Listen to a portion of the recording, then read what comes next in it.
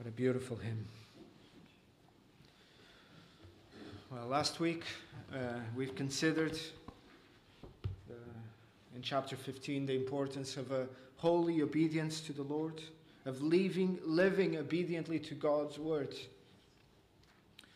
Chapter 15 of 1 Samuel demonstrates that half obedience is no obedience at all.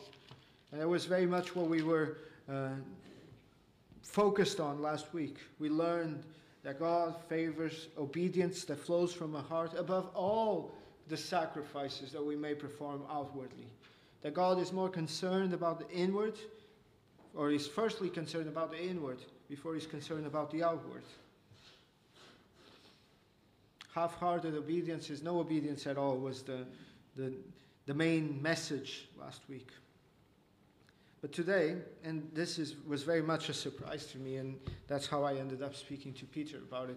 As on Monday I got into the office and spent some time thinking through, meditating upon this, the previous Lord's Day.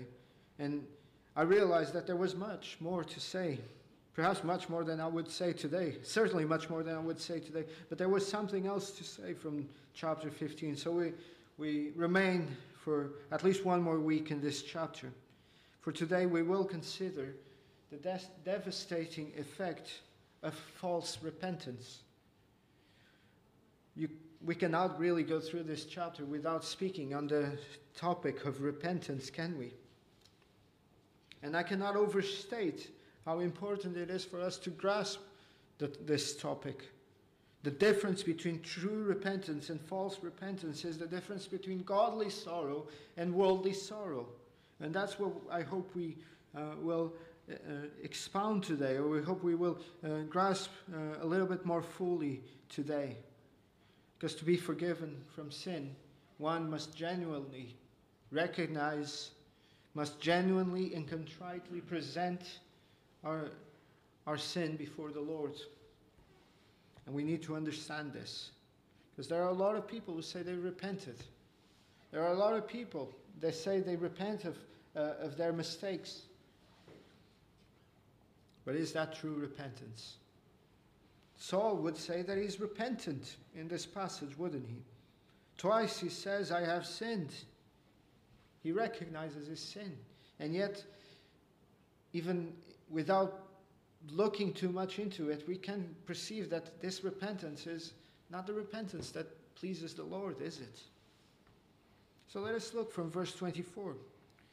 Just as half-hearted obedience is no obedience at all, what we see in this passage is that half-hearted repentance is no repentance at all. Verse 24 marks a change from what we were considering last week. For the first time, Saul recognizes his sin. He outwardly says it. I have sinned. I have disobeyed. But we see, don't we, that is still a heart in him that wants to excuse himself from that sin. He says, I have sinned, for I have transgressed the commandment of the Lord and your words, because I fear the people and obey their voice. Saul admits it. I sinned, and he admits even further. He admits why he sinned. Why did he sin? Because he feared the people. He feared the people. He admits that he dethroned God from his rightful place, and he placed the people there. Well, and this is me being generous, because I don't think God was ever on the throne of Saul's heart, as we'll see, but he dethrones God from the place where he should be, and he puts the people there, and because of that, he obeys the voice of the people. He heeds the voice of the people. It's the voice of the people and the people's desires. It's man that overrules his actions. And how many of us are like that? How many of us, it is the fear of man that overrules every decision we make. Not the fear of the Lord, not what the Lord would have us do, but what man wants us to do, or what the consequences of our actions would bring before man.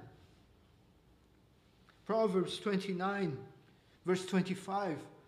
The old wise King Solomon says, the fear of man brings a snare. The fear of man is a stumbling block. But he then goes on to say, but whoever trusts in the Lord shall be safe.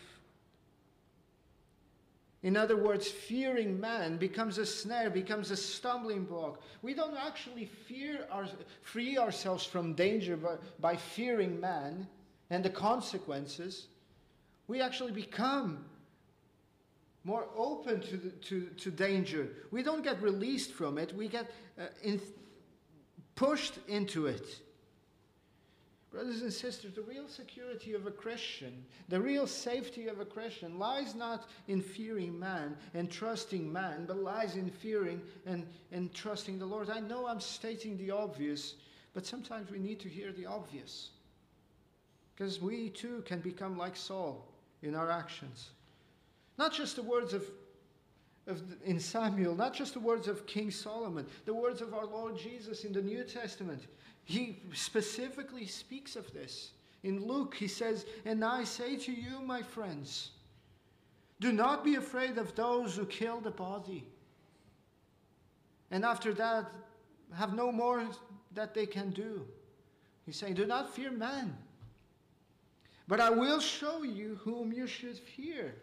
Fear him who after he has killed has power to cast you into hell. Yes, I say to you, fear him.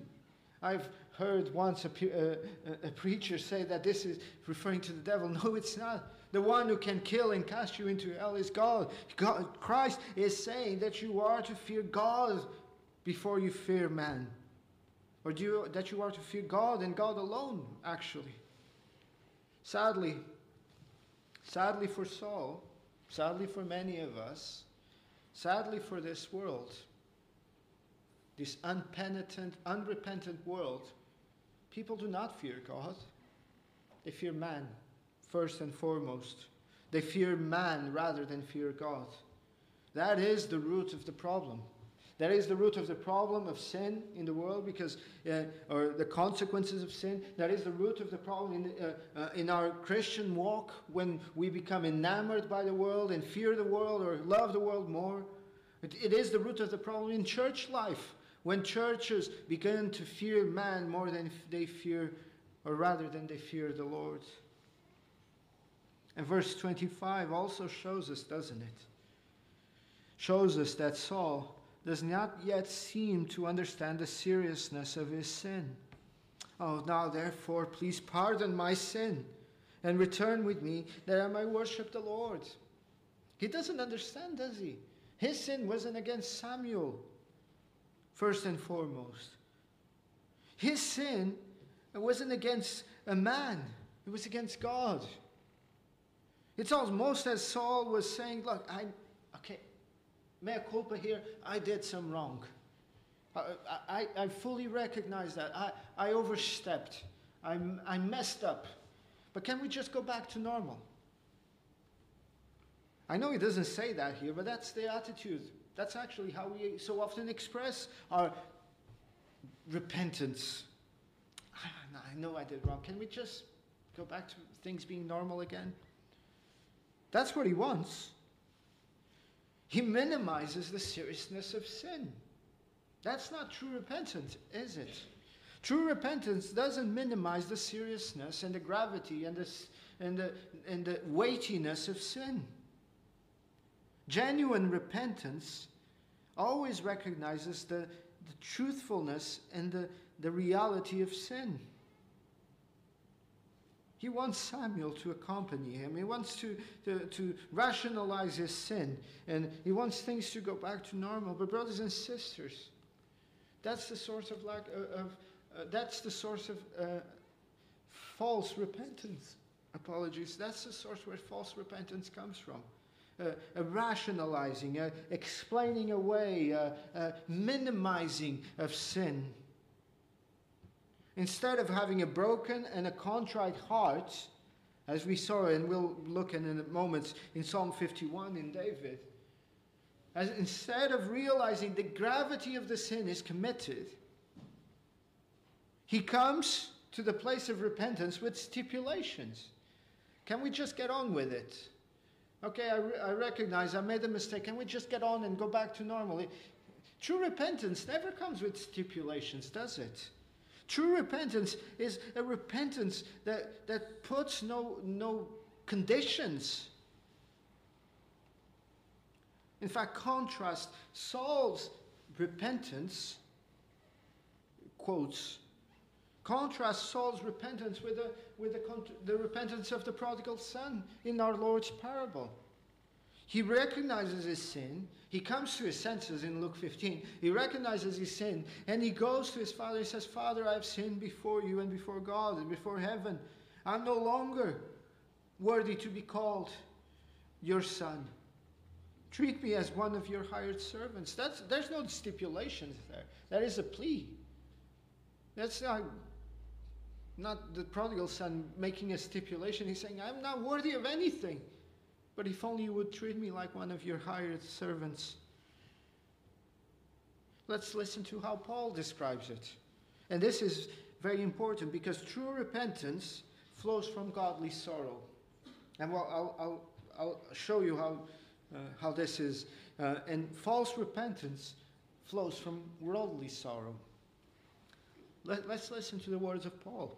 2 Corinthians chapter 7, verse 8 to 10. We read this. For even if I make you sorry with my letter, I do not regret it, though I did regret it. For I perceived that the same epistle made you sorry. This is him speaking about the first letter, the 1 Corinthians, though only for a while. Now I rejoice, not that you were made sorry, but that your sorrow led to repentance. For you were made sorry in a godly manner. What is Paul saying? There is a way of being sorry in a worldly manner, in a fleshly manner. There is a way of feeling sorry, not in a way that honors God and leads to true repentance, but there is a way of feeling sorry in a worldly manner that seeks to resolve things, not for God's benefit, but for the person's benefit. I continue, that you might suffer loss from us in nothing. For godly sorrow produces repentance leading to salvation, not to be regretted, but the sorrow of the world produces death. So what is godly sorrow? What is worldly sorrow? Well, godly sorrow is a deep, sincere feeling of remorse and sadness that arises from a realization of one's sins against God. It's not just a mere, I fear the consequences. For Saul it was. He was sorry he got caught. He was sorry that he got caught and he got taken away the kingdom. He was sorry that his sin would now impact the rest of his life. He was sorry about all those things. But that's not godly sorrow. He was feeling sad because of the consequences of his sin, not about the reality of what his sin had done to the heart of God. Figuratively speaking, of course. Godly sorrow is a heartfelt response to the understanding of how one's actions has grieved God. This sorrow leads to genuine repentance. You understand how your sin grieves God and how your sin puts a barrier in your relationship and in your communion with God, and you want to take that away because you want to glorify God. You want that favor from God. You want to be in a good relationship with God. You see, the difference is very simple. Worldly sorrow is focused on self. What I get out of it. Is it convenient and expedient for me? Godly sorrow is focused on God first and foremost. And our passage sadly shows us that Saul was rich in worldly sorrow, but very lacking and very poor in godly sorrow. Sadly, he was a person who lost touch with God's word, if he ever had it, which is generous to say. He is not able to perceive his condition before God. And sadly, that is the truth for many of us, even believers. We can at times become so, I have the Portuguese word in my head strangely, and I don't know the direct translation, but we can, when you get a wound and you heal it with something, how to cauterize, is that the word, cauterizing a wound? Yeah, you can get cauterized to sin, hardened to sin. It no longer feels anything. It's no longer present. In our hearts can become cauterized to sin. I hope I'm not inventing a word now, but you understand what I'm saying. Our hearts can become so hardened to the reality of sin, because we've rationalized it, because we've explained it away, because we've excused ourselves from it. That's why it is important for us to have a correct view of sin, for us to, first of all, deal with sin promptly when we see it. Oh, there are so many who, upon the first signs of sin in their life, upon the first time that they see sin creeping up, they don't deal with it immediately. They don't put to death the sin at that moment. And eventually that sin was so small and rationalized at the time, becomes a big thing. But the person is no longer able to see it for what it is. David's example of repentance is a much better example of repentance than Saul's. It's a godly example of repentance. Look at how David expresses it. Psalm 51, we read it, but I'll read it again. Have mercy upon me, O God. He's dealing with God, not with Saul. He's dealing with God first. According to your loving kindness. He's pleading not his worthiness, not his position. He's not setting stipulations. He's pleading with God for his loving kindness. He's pleading God's character. According to the multitude of your tender mercies, blot out my transgressions. Wash me thoroughly from my iniquity. Cleanse me from my sin, for I acknowledge my transgressions, and my sin is always before me. Against you only have I sinned. How different. He pleads, verse 9, hide your face from my sins, blot out my iniquities, create in me a clean heart, O God. As if he recognizes that unless God is at work in his heart, he will not persevere. He will not stand a chance. Do not cast me away from your presence. Do not take your Holy Spirit away from me. Restore to me the joy of your salvation. Uphold me by your generous spirit. You want to see the contrast. The nature of Saul's repentance and the nature of David's repentance is diametrically opposed. It's like black and white. It's like water and wine. They are two completely different things. Samuel's repentance was driven by fear of losing his position, his honor, his status. It was worldly sorrow. He was more focused. His focus was on the consequences of his actions. David's repentance was heartfelt, genuine. He acknowledged it was before God and God alone. He recognized that his sin was ultimately against God. He pleaded mercy, cleansing, and a renewed heart. David's focus was not on the consequences, even though his sin was that much graver, that much more heinous than the sin of Saul. Humanly speaking, if we are to categorize sin, and we need to be careful, but if we were to categorize the moral depravity of both sins, I think none of us would argue that David's sin was lighter. It was a worse, more heinous, more visible and clearly more damaging sin to himself and to others. And yet he was not focused on the consequences of his loss, of other things he would lose. He was focusing on the fact that he had broken the relationship that he had with God. And the outcome of their repentance is clear. One was forgiven, the other wasn't. Saul's kingdom was eventually taken away. His lineage did not continue the dynasty. There was only the one king in the dynasty of Saul, because his repentance was not true, didn't flow from a godly sorrow. David's repentance notwithstanding that his sin was so much graver, heinous, humanly speaking, was true. And he was forgiven. And his throne was established forever. And our Lord Jesus Christ came from that dynasty. You see, brothers and sisters, as I said, half-hearted obedience is no obedience at all. That was last week. Half-hearted repentance is no repentance at all. Saul wanted to get back to normal. He wanted to explain things away.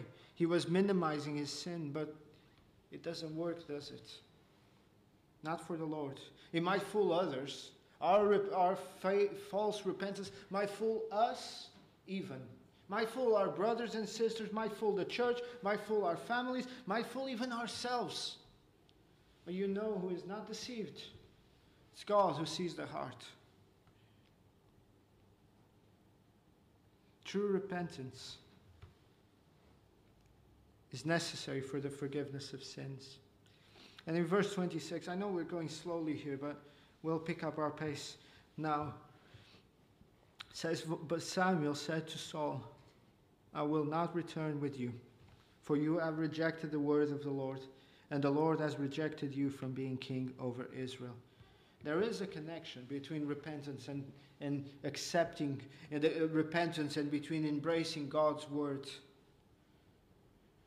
The psalmist, Psalm 119, verse 10 says, "With my whole heart I have sought you." And you ask the psalmist, how is it that you have sought the Lord with all your heart? Well, it's Psalm 119. The answer is obvious. Let me not wander from your commandments. To seek the Lord with all your heart, to have a steadfast attitude in following after God is akin to, is equivalent to not wandering from God's word, not wandering from God's commands, being obedient to Him. If you stray from God's law, if you stray from God's holy law, holy word, if you become disobedient, you are not wholeheartedly following the Lord. And we see the consequences of his false repentance. And here we pick up. There's this temper seemed to have flared into verse 27. Samuel turns away to go away, but Saul seizes him. He grabs hold of him. He rips the hem of the garment, the edge of his robe. It gets torn away. And by the way, I don't know if you've ever seen the tunics that Middle Eastern folk use. They are not made out of tissue paper. What conveys to us is that the tempers were flaring, that there was anger in Saul. Someone wrote that bruised egos are like that. Bruised egos. Saul's ego was bruised. He's not repentant. He wants things to go back to normal. And Samuel interprets this and says, well, just like you've tore my clothes, is him saying, I will not return with you because you have been torn, you have been rejected, you have rejected the word of the Lord, you have been torn from the kingship over Israel.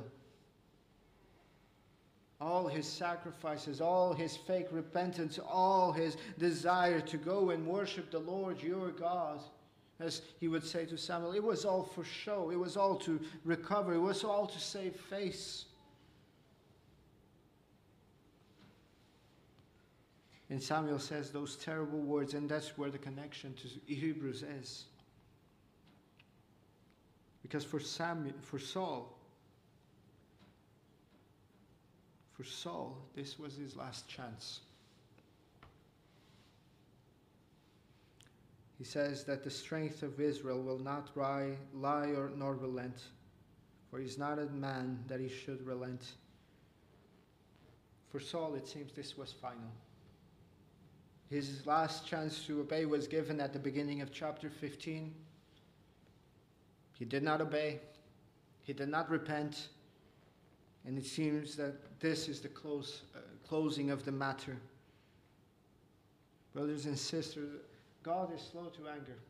And He never rejects a broken and a contrite heart. But there is such a thing, as we've seen and we'll see in a moment, in Hebrews chapter 3, chapter 6, in those warning passages in the book of Hebrews, there is such a thing as being too far gone. Of being so hardened to sin that repentance is not possible anymore. Hebrews chapter 10. Even though the Lord is, yes, slow to anger, we know that the God is abundant in mercy, that He is abundant in steadfast love. The reality is that God will, at one point or the other, remove His slowness to anger.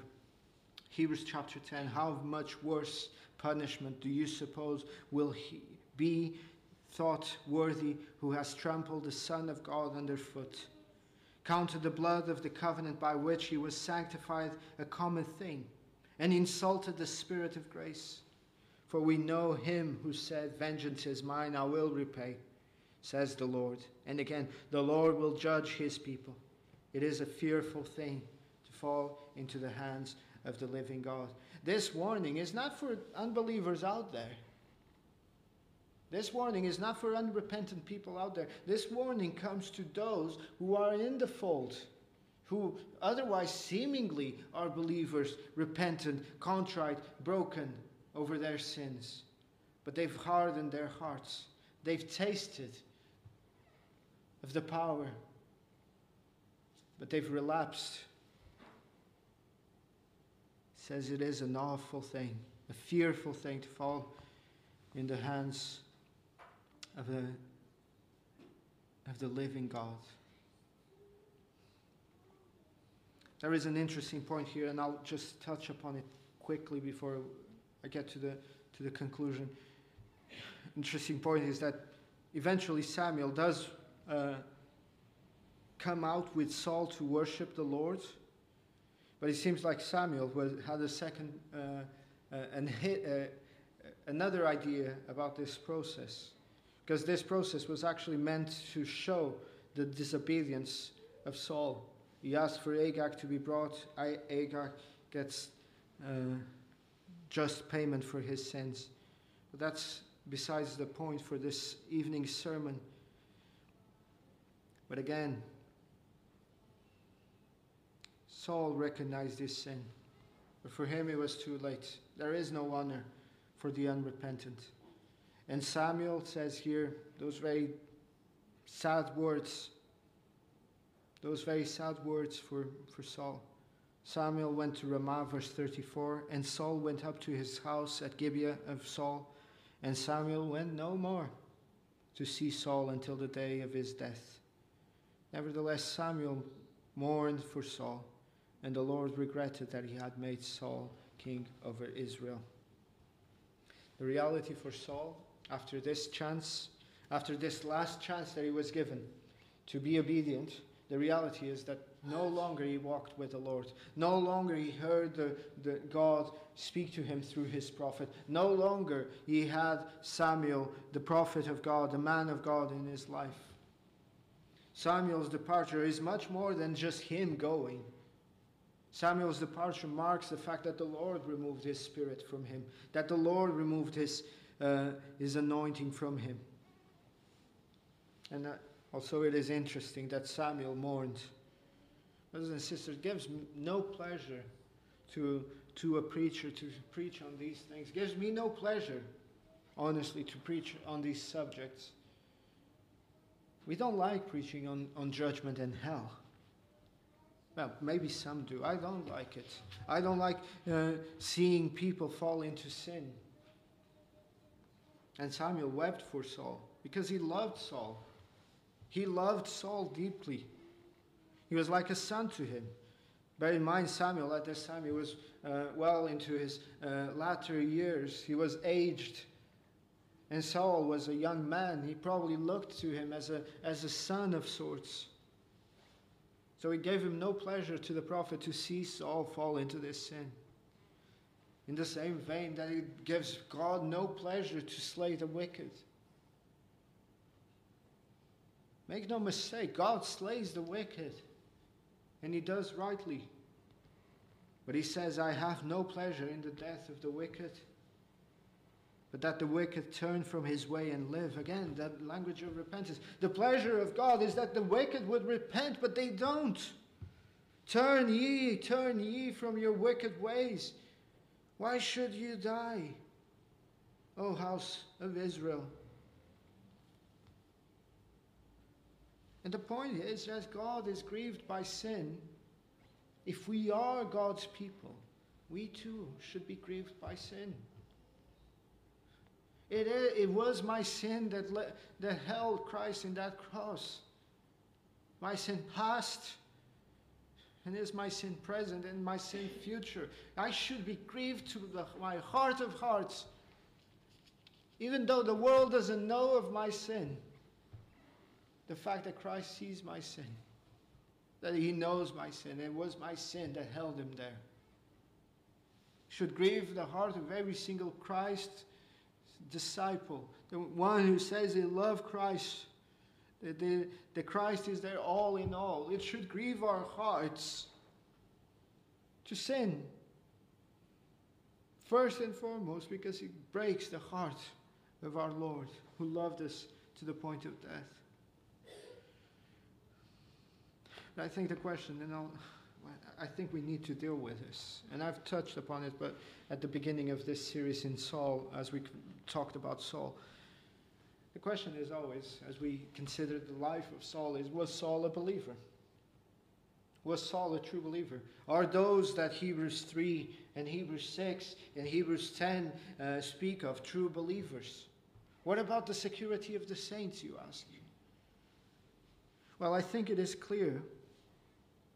And I hope I made that clear over this exposition, because we're going to pause the book of Samuel for a few months again. But I hope it became clear that Saul is not a true believer. He doesn't display any of the qualities of a true believer. And again, qualities here is not that you're eminently a saint, with a sinless saint. But no, that you have a heart of a desire for that obedience of faith.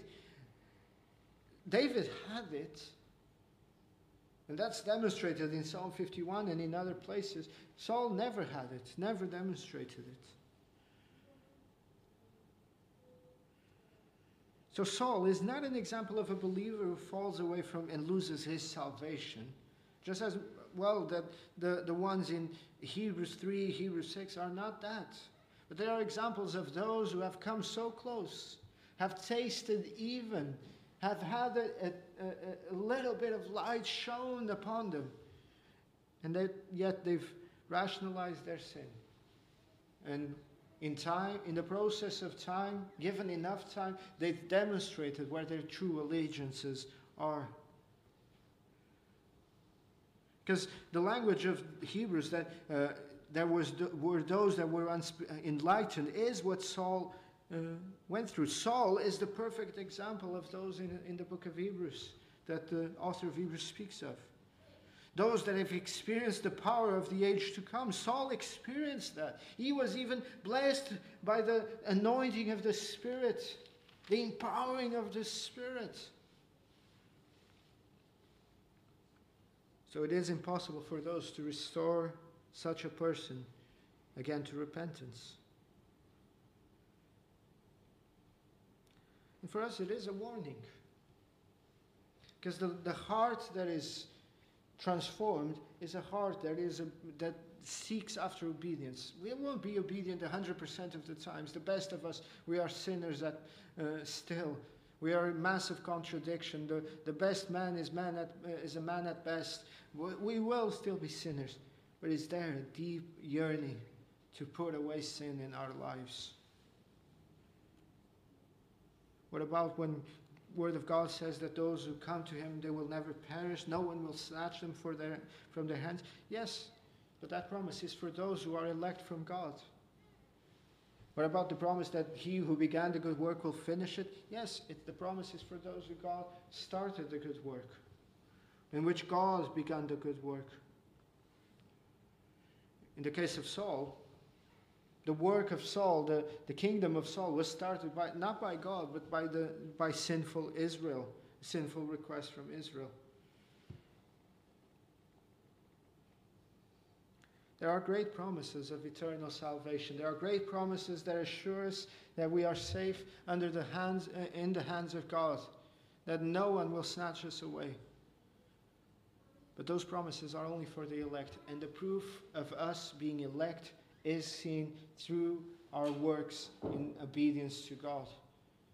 A person who is elect will seek to serve the Lord.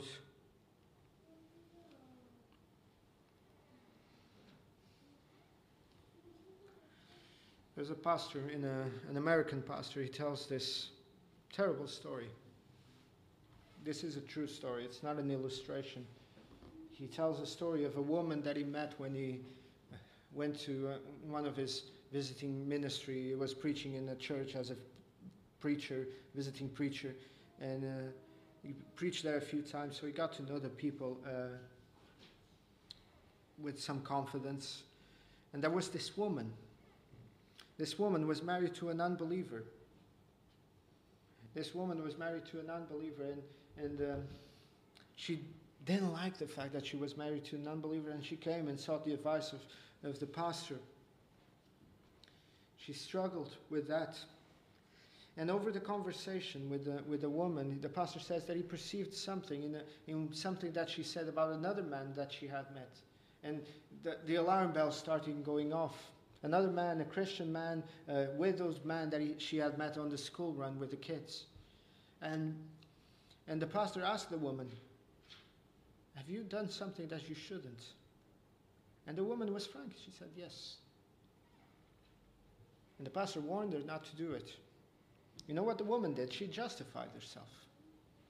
She said, "Well, but this man is a man of God. This man is a believer. And I do all these things. It's certainly not a grave thing. I'm married to an unbeliever. He doesn't respect me. He doesn't respect my God." And she justified. She rationalized her sin. Years later, the pastor came to find out that the woman had divorced her husband, had married this other man, but eventually this other man divorced her, and her life was turned upside down. She eventually died in a car accident. The consequences, besides the human consequences there, the material consequence, the fact is she made the decision to rationalize her sin, to make it palatable. She justified it with other things she has done, with circumstances that she was facing. And that's what we do. We rationalize. She had her reasons, she had her motives, just like Saul, just like we do so many times. We rationalize. The reality is we're rejecting the truth of God. We blame others, we blame time, we blame circumstances. The problem is when we rationalize, we become hardened. That's the word. We become hardened to the reality of sin. God doesn't ask us to rationalize. God doesn't care about us rationalizing. In fact, God is displeased by us rationalizing our disobedience. God, what He wants us to do is to repent. All of us, believers and unbelievers alike, God now commands everyone everywhere, in light of what He did on that cross, repent. No rationalism, repentance. He doesn't want your sacrifices. As Samuel said to Saul, He wants your obedience. He wants your submission. He doesn't want your outward show of obedience. He wants your inner heart of submission. This story of ours is an invitation to all of us, believers and unbelievers alike. It is an invitation for us not to follow the way of Saul, to learn from Saul's mistake while we still have time. Because there comes a time, if not sooner, it comes a time when we die, where repentance will no longer be on the table as an option. The reality is it even comes before then. comes before death for all of us. There is one last invitation that we all receive if we're not in Christ. There will be a day that we'll receive the last invitation to turn to God, and we'll make little of it, and that will be the last time. And then comes death, how much time after that last invitation, but no longer the offer is standing. But the invitation for us today is that look at Saul, learn from his mistakes, turn to God. When I say it's too late to repent, I mean that there are times we've become so hardened that it becomes too late. But the offer stands. Whenever the offer comes, it is well meant by God. Repent and believe. If you confess your sins, He is faithful and just to forgive us our sins and to cleanse us from all unrighteousness.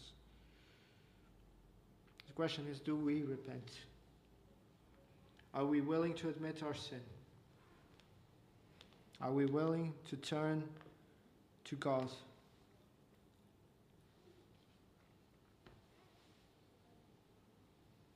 Samuel, because he was inspired by God, he knew that this was the last time that Saul would have that chance.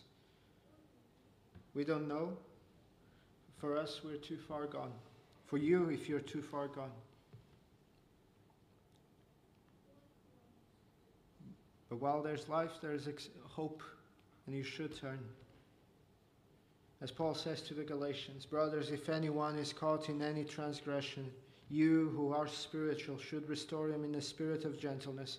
Keep watch on yourself, lest you too be tempted. Let's watch over our souls. Let's take care, lest there be in any of you an evil and unbelieving heart, leading you to fall away from the living God. And how should the church react to this kind of message? The author of Hebrews says, but exhort one another every day, as long as it is called today, that none of you may be hardened by the deceitfulness of sin. May the Lord give us that desire. May the Lord help us